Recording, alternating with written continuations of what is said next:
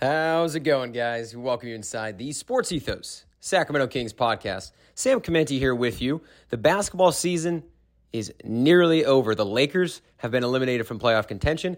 That's hilarious. We all love that. We all are united in Kings media, as Tim Maxwell pointed out in a tweet, whenever the Lakers suck, which, god damn it, did they suck when they were supposed to be good? Never get tired of that, ever. And as we're recording this, the Kings have two more games left to play, a back-to-back Saturday and Sunday against the Clippers and against the Suns. Two games that we're expecting them to lose, and we're hoping that they lose so that they finish under 30 wins with a better chance of moving up in the draft lottery in May. But now I'm going to take you to Jill, who's going to give you a coaching reveal from another assistant on her list. And joining her in this reveal is a special guest. And I'll give you a hint. He really loves gold. Like too much, actually. Enjoy, guys.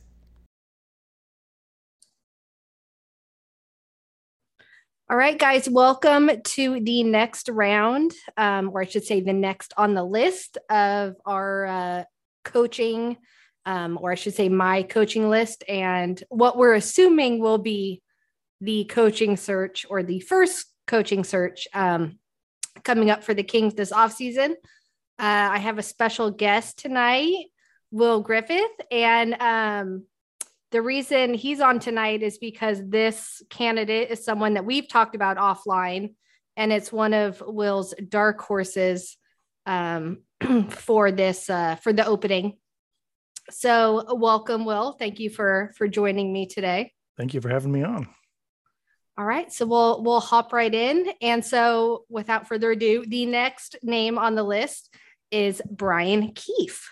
So Brian was a shooting guard in high school, and he was actually his high school's all-time leading scorer for 24 years before it was broken in 2018. He ended up playing college ball at UC Irvine and then transferring to UNLV, where he did get to make a NCAA tournament appearance. He was named WAC All-Tournament after making a then tournament record of 13 threes. I'm assuming that's been broken now based on how much people shoot threes. But back then, that was a big thing.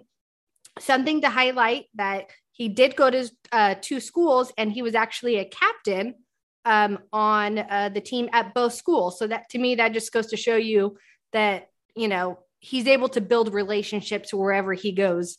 Even though he only spent 2 years at each one, he was able to be nominated as a captain by his peers. So after his playing days, he did not go pro. He actually started his coaching career as a graduate assistant at South Florida from 2000 to 2001. And then he went on to be an assistant coach under Max Good at then Division II Bryant University from 2001 to 2005. And I believe it was his last year there. They actually made it to the Division II championship game. So they were successful there. Keefe then made the jump to the NBA by joining as a video coordinator. Where all promising careers start, the San Antonio Spurs. So he was actually brought in by then Spurs assistant general manager, Sam Presti.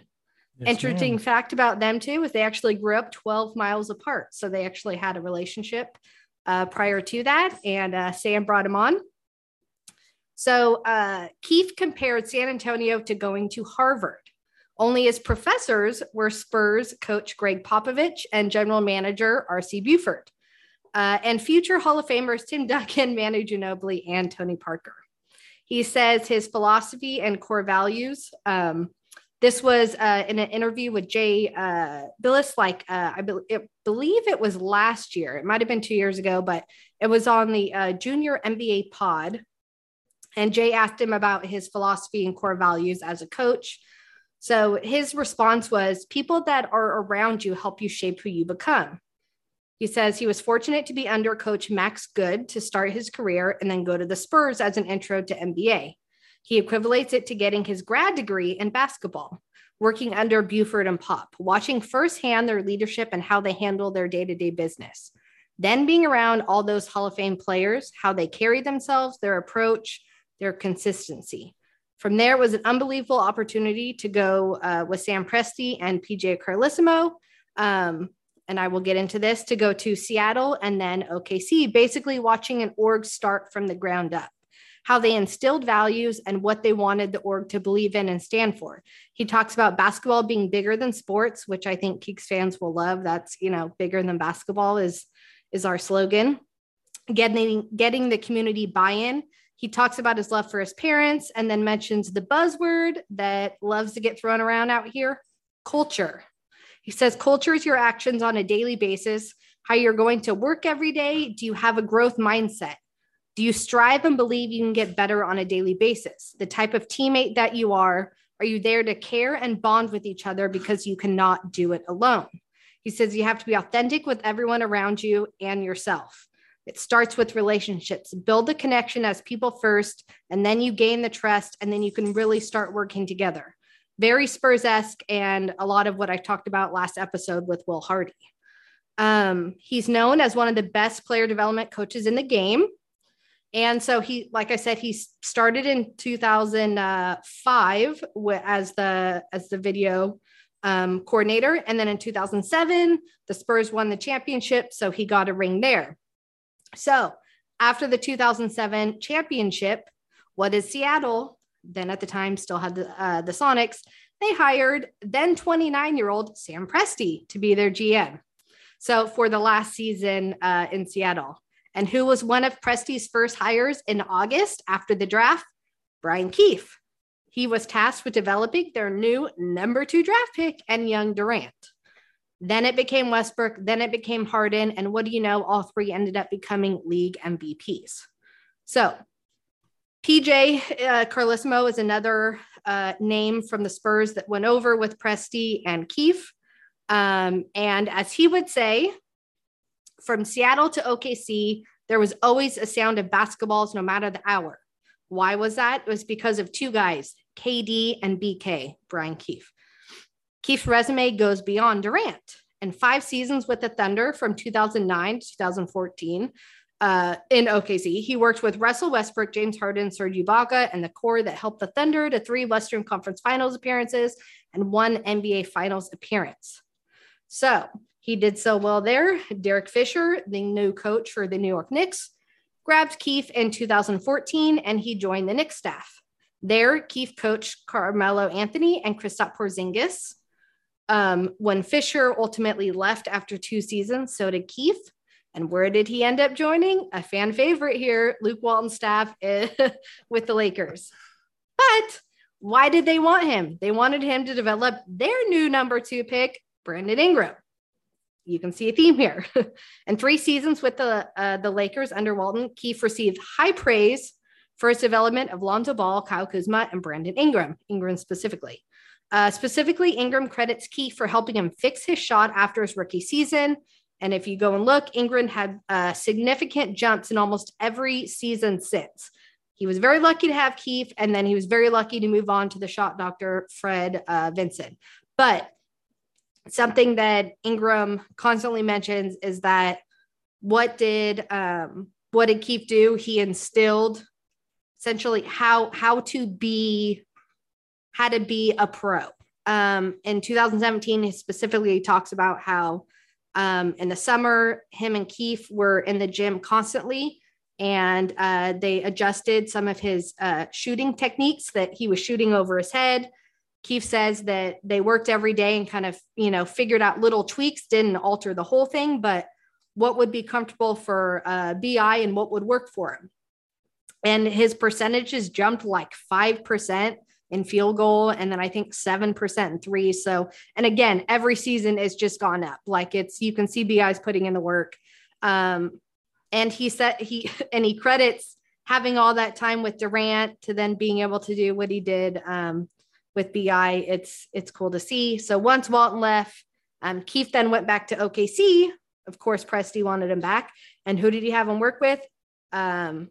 SGA, Baisley, Dort, etc. He went and joined Billy Donovan's staff. And after Donovan left, he became a finalist a year later for the head coaching job when Donovan left for the Bulls, but he ultimately did not get it. Where's Keefe now? Steve Nash just hired him this last season, and he's now an assistant coach with the Nets. After I read some of these quotes, you will understand why the Nets brought him on, because of his relationship with Durant, and what Durant, in his own words, says that Keefe did for him. So in Durant's words, he says, he taught me everything I know. Durant, a 7-time All-Star and League Most Valuable Player in 2013-2014 season. He says about work ethic, being a pro, he wouldn't take any credit for it, but he taught me everything I know as far as how to approach shoot-arounds, practices, games, workout sessions. From 18 to 25, he molded me into the player I am today.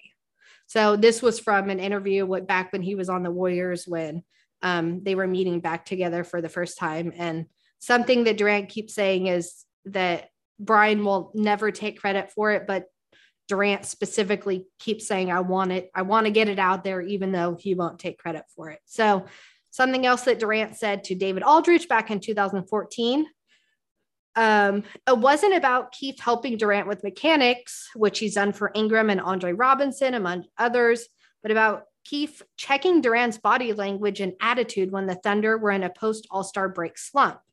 Durant says, that was probably one of the most realist conversations I've had with a coach ever. I just decided to look at myself and self-evaluate, and he was right. I had to change how I was thinking, how I was acting towards my teammates, everything. Durant said Keefe taught him about work ethic and being a professional. Sometimes you have to tell, this is Keefe, sometimes you have to tell something that's not going to be great. There were probably many times he didn't love what I said, but I think he respected it and took it and used it going forward.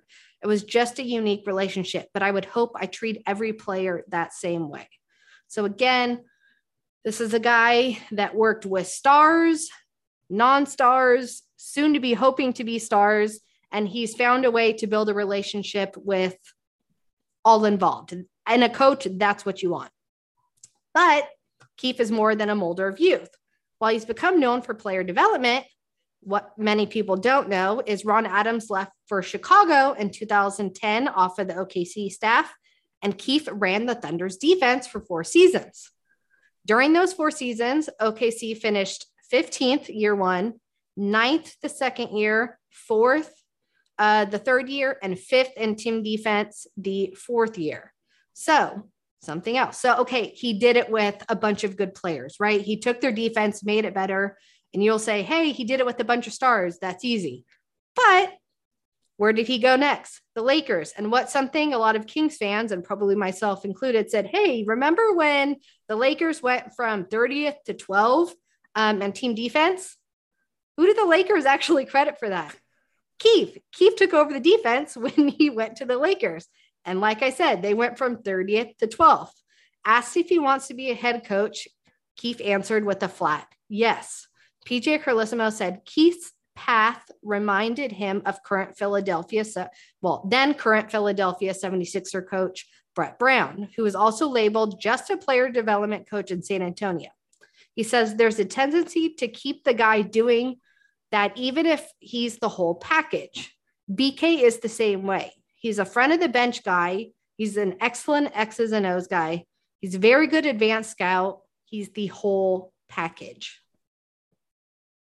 So again, we saw him do what he did with OKC, and then he took a non-star, Lakers team from 30th to 12 in defense. So what do we like? Player development guys, but we also like guys that can do player development plus some X's and O's. And Brian Keefe fits that mold tenfold. Jill, I got to say here, I'm going to compliment you really early on here because I'm sorry that people don't get to see the video of this, but the entire time I'm just shaking my head. Yes. I was waiting to I'm gonna, okay, I see where Jill's going here. I'm going to bring up this point. And then you ran right through it. It was perfect. You did a fantastic job breaking down why Keefe is one of my favorite candidates for the job. Thank you. You were mentioning all these different defenses that he took over, but he was also, when he went back to OKC with Billy Donovan, that's the Chris Paul year, right? Yes. They had 11 players that with a year or less experience, and they were 7th in the league in defense that year. And so to me, it's one of those things. Great call out. Yeah. Yeah. That like everywhere he's gone, a team has gotten better. And it's not just a matter of like, oh, he's a Tom Thibodeau where he's a X's and O's genius, but he's a jerk and that players hate playing for him, or they'll run through the wall for him for a year and then they just get tired of his attitude. Everything that I've seen from him, players love him personally as much as they do professionally.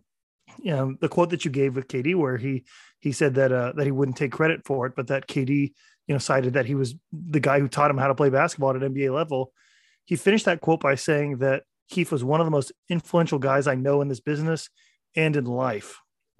And to me, it was one of those things that it almost reminded me of what DeMarcus Cousins had to say about Mike Malone a little bit, that like you could tell that there was more to the relationship than just basketball, that Keith gets to know his players and his players enjoy playing for him a little bit. And that's a great point. And I think at least in Sacramento, I think over the years, we've spent so much time or heard so much time talking about, oh, we need that veteran leadership. It has to be on the floor. Like you can have it in other ways, right? Like where it doesn't just have to be old players sitting on your bench. It can be in your coach. If that coach excels at building those relationships, like a Mike Malone and like a Bryant. And you see the players love him and then want to keep going.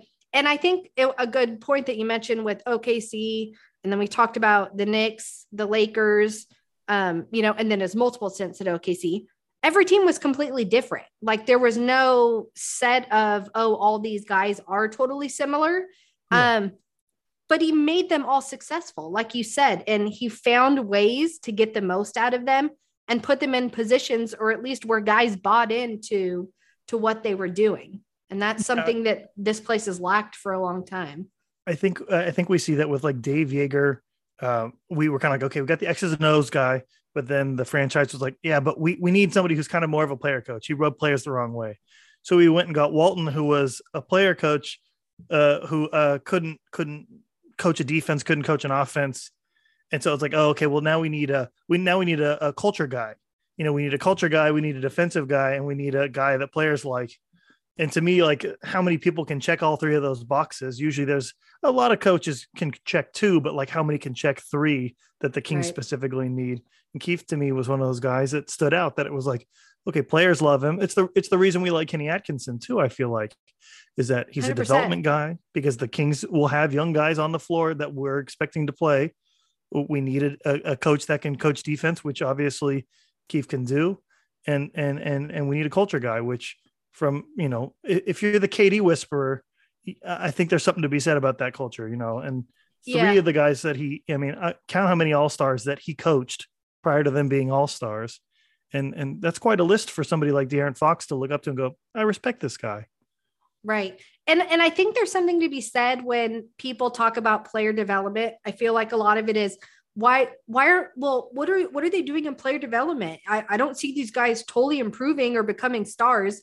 I think there's something that needs to be said where in player development, it's getting the guys that can be stars to be stars, but also getting your role players to excel in their role. And this is something that he does. And this place has never, I don't think, has done a good job of getting, or at least getting players to maybe buy into that role that we need you to excel at.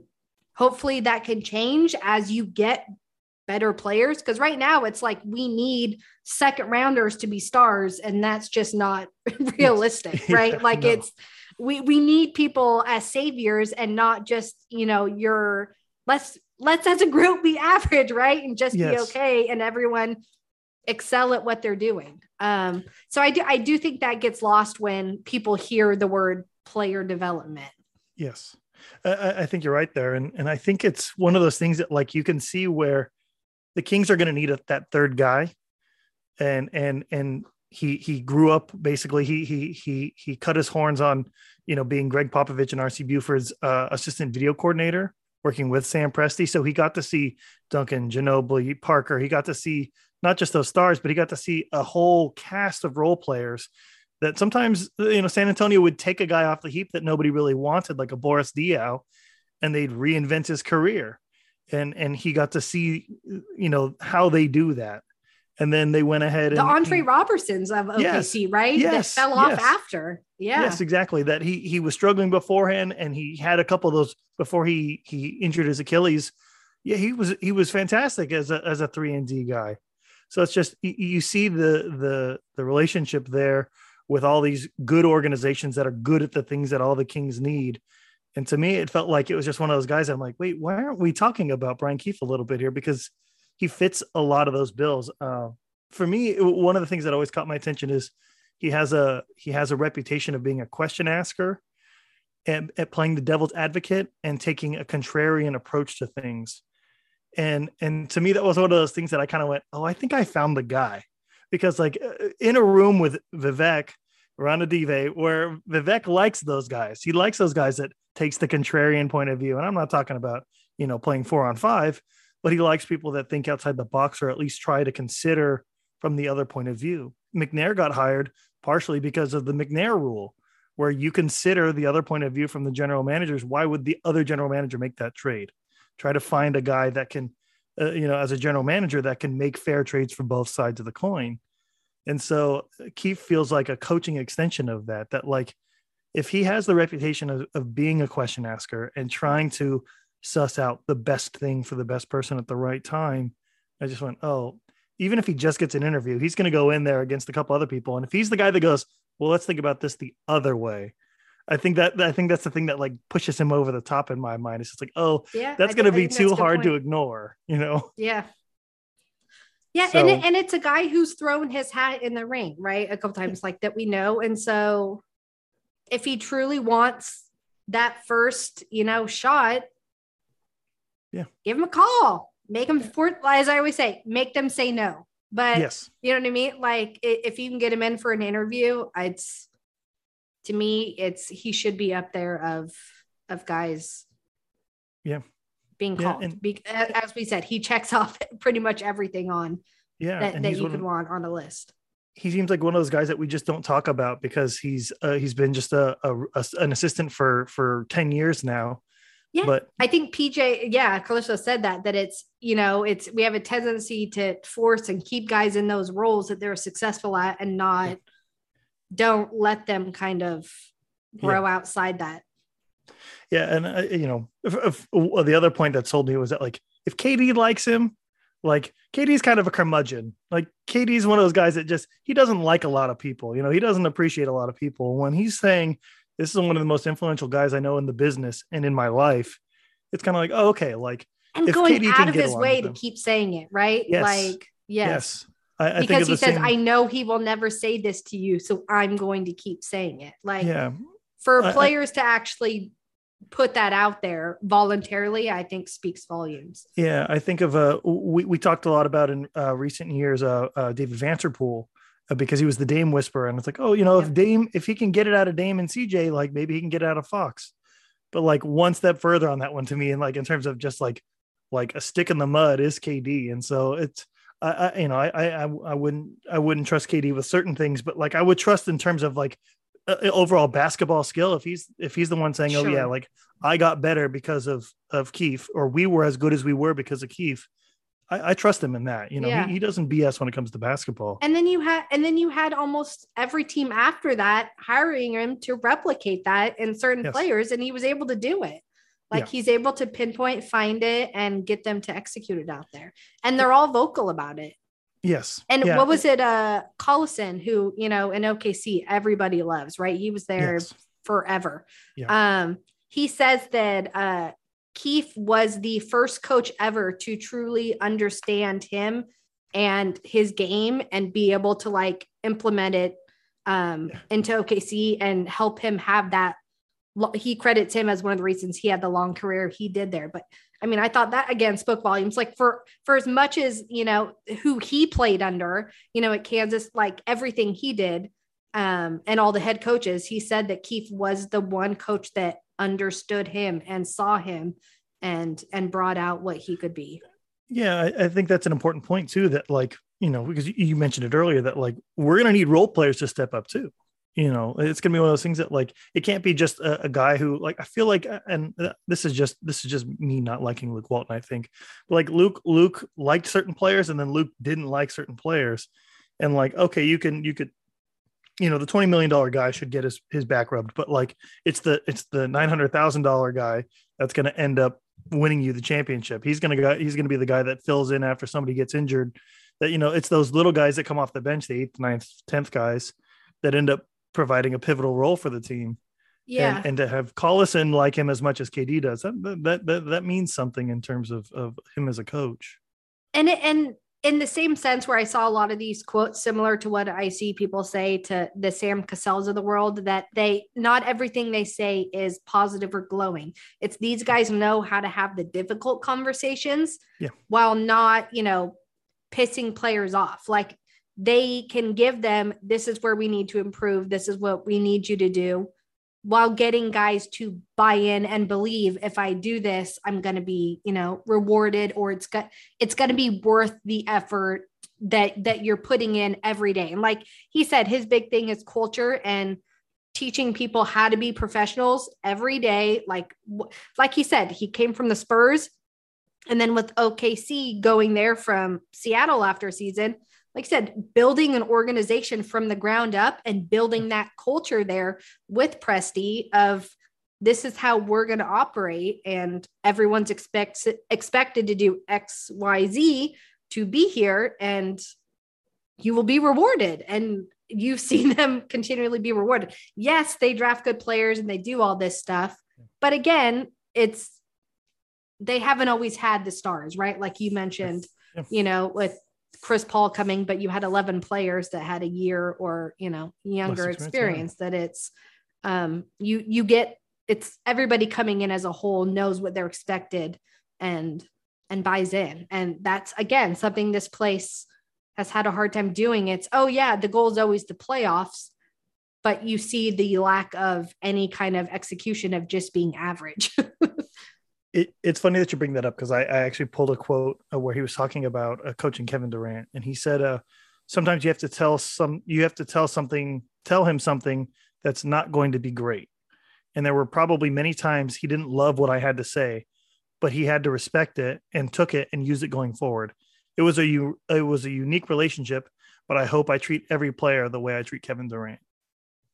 And I think that's such a unique mindset. I mean, it's more unique to me as a fan than it is probably as a coach. I'm sure everyone tries to treat everybody equally there, but it is one of those things that it's like, if you can yell at KD the same way that you yell at, Ibaka or anybody else, like that means something, because you see those out of great coaches like, Greg Popovich, where he's chewing Tim Duncan's butt out. And then he's chewing somebody else out on the bench for not doing the same thing, that he treats them equally. And that's important, and especially in terms of setting culture, in Sacramento, where one just completely is void. It doesn't exist. 100%. Yep. And there's always that, do we have to tiptoe around certain players or certain conversations, or,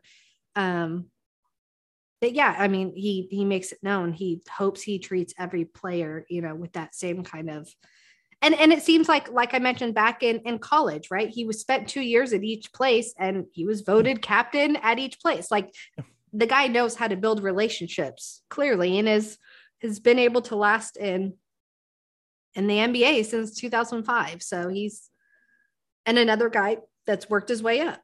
So one of the things that I'll give just as a kind of a last testament to him is that, like, I originally was hyping him up in chain mails and our mailbags and stuff like that earlier this season when we had Halliburton still. And it was one of those things that I felt like, okay, the Kings might be ready for the full rebuild, and I was imagining, Halliburton and whatever young pieces we got up in a top draft pick this year. Sure. And I thought, like, he'd be perfect. And there's a reason why OKC, he was the runner up for the job in OKC, that they knew he was a culture setter. They knew that he could build. But when the trade went down and Sabonis came over, my mindset never wavered on him. That I kind of went like, I was still thinking about him, and I went, oh yeah, well, he coached the big three, and he coached all those young guys in LA, and he was with, all these guys in San Antonio, and like, he's coached in big cities like the Knicks, and he's coached in little places like OKC. And like, I never once wavered away from it. And I went, oh yeah, he could coach a big three in Sacramento.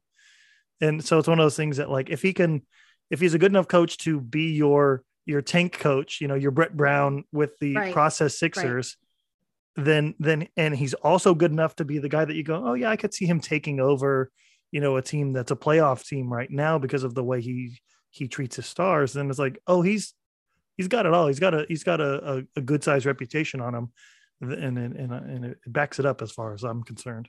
Yep. And again, can give you that player development side while also giving you a defensive oriented side, which, is, as we know, that's one of the reasons we loved Wes Unseld last year, is that he was a guy that had a history of coaching offense and defense on multiple teams and was successful with it. So, time will tell with the Wizards, but they've had a lot of changes on their roster. But in the same kind of sense here, like lifelong assistant, but has a record of doing, multiple things within an organization. So and I think of other candidates too. Like if you love Doug Christie, you love that. Oh, maybe Doug is young and we know he's a relationship guy and maybe he can coach a defense. Okay, well then Brian Keefe should get that call because he can also, he has proof. He has irrefutable proof that he can form relationships as well as bring in a top 10 defense, consistently. It's like, okay, if you like Kenny Atkinson because he's a player development guy, but he also can and put in a little bit of defense, and teams, kind of perform for him because they love him that much. Okay, Brian Keefe could also get that call for that reason. He fits that mold. And I would think, just based on, as we keep hearing, he's such a relationship guy that just as important as that head coach is building out your assistants and getting something that lasts. Like, right, we've had 3 different, as Harrison Barnes said, he's had 3 different head coaches, and like, what was it? 24 to like somewhere between 24 and 40 assistants in that 3-year period. Like, that's crazy. And so we keep saying, like, why is the defense different? Why is this, like, you're continually changing what you're trying to implement. There's no, like, we talk about lack of consistency for things that aren't working, but like what you're trying to do on defense changes with each assistant you bring in. Like what you're trying to do on offense changes with each assistant you're bringing in. So like, as much as we want to say, like, why aren't things improving? Like, to me, yes, players aren't doing what they're supposed to be doing also, but they're very much kind of lacking in the tools that are being given to them of consistency on what to, implement out there, or someone that knows how to implement, right? Something like it's, and so we saw 1 year of Rex, we saw 1 year of, Lombardi, like it's again, but it's defensive changing of what they want you to do every year. And it's so the sets change, the vocabulary changes. Like, it's not as easy as like plug and play where it's like, okay, guys, you guys know everything. And here's, the whole philosophy changes year to year in Sacramento. And it's not a surprise that they don't ever get anything consistent because they don't get anything consistent. They can't play consistent when they don't have consistency. But and as much as we understand you need players that are able to, implement things. And I think, that's been an issue just as much as anything else. But I mean, it's when you have people changing who are implementing things and players who aren't able to execute things, like it's a no-win. So but that's Brian Keefe. And hopefully know why we were so high on him. And you learned about someone you might not have even known existed out there. But again, now you do. And thank you, Will, for joining me today. Thank you for having me on. And then for everyone listening, we will have more names coming as the season ends. Hopefully we'll start hearing, in the next week or two, that I'm hoping that they don't wait and, they don't prolong this decision and make it known that there was an opening and try, get some interest, and before other teams start opening up spots as well, just because you never know. And you don't need to be competing against somebody with a better situation elsewhere. We're one tired Greg Popovich or one Tom Thibodeau feud away from being right? third, fourth, fifth fiddle in the Right. league. And So, we need as much help as we can get, Joe. You're right. So yeah, so be on the lookout, for more names to come, but hopefully then we can start talking about the names that we're actually hearing. So again, yeah, thank you everyone for listening, and have a great night.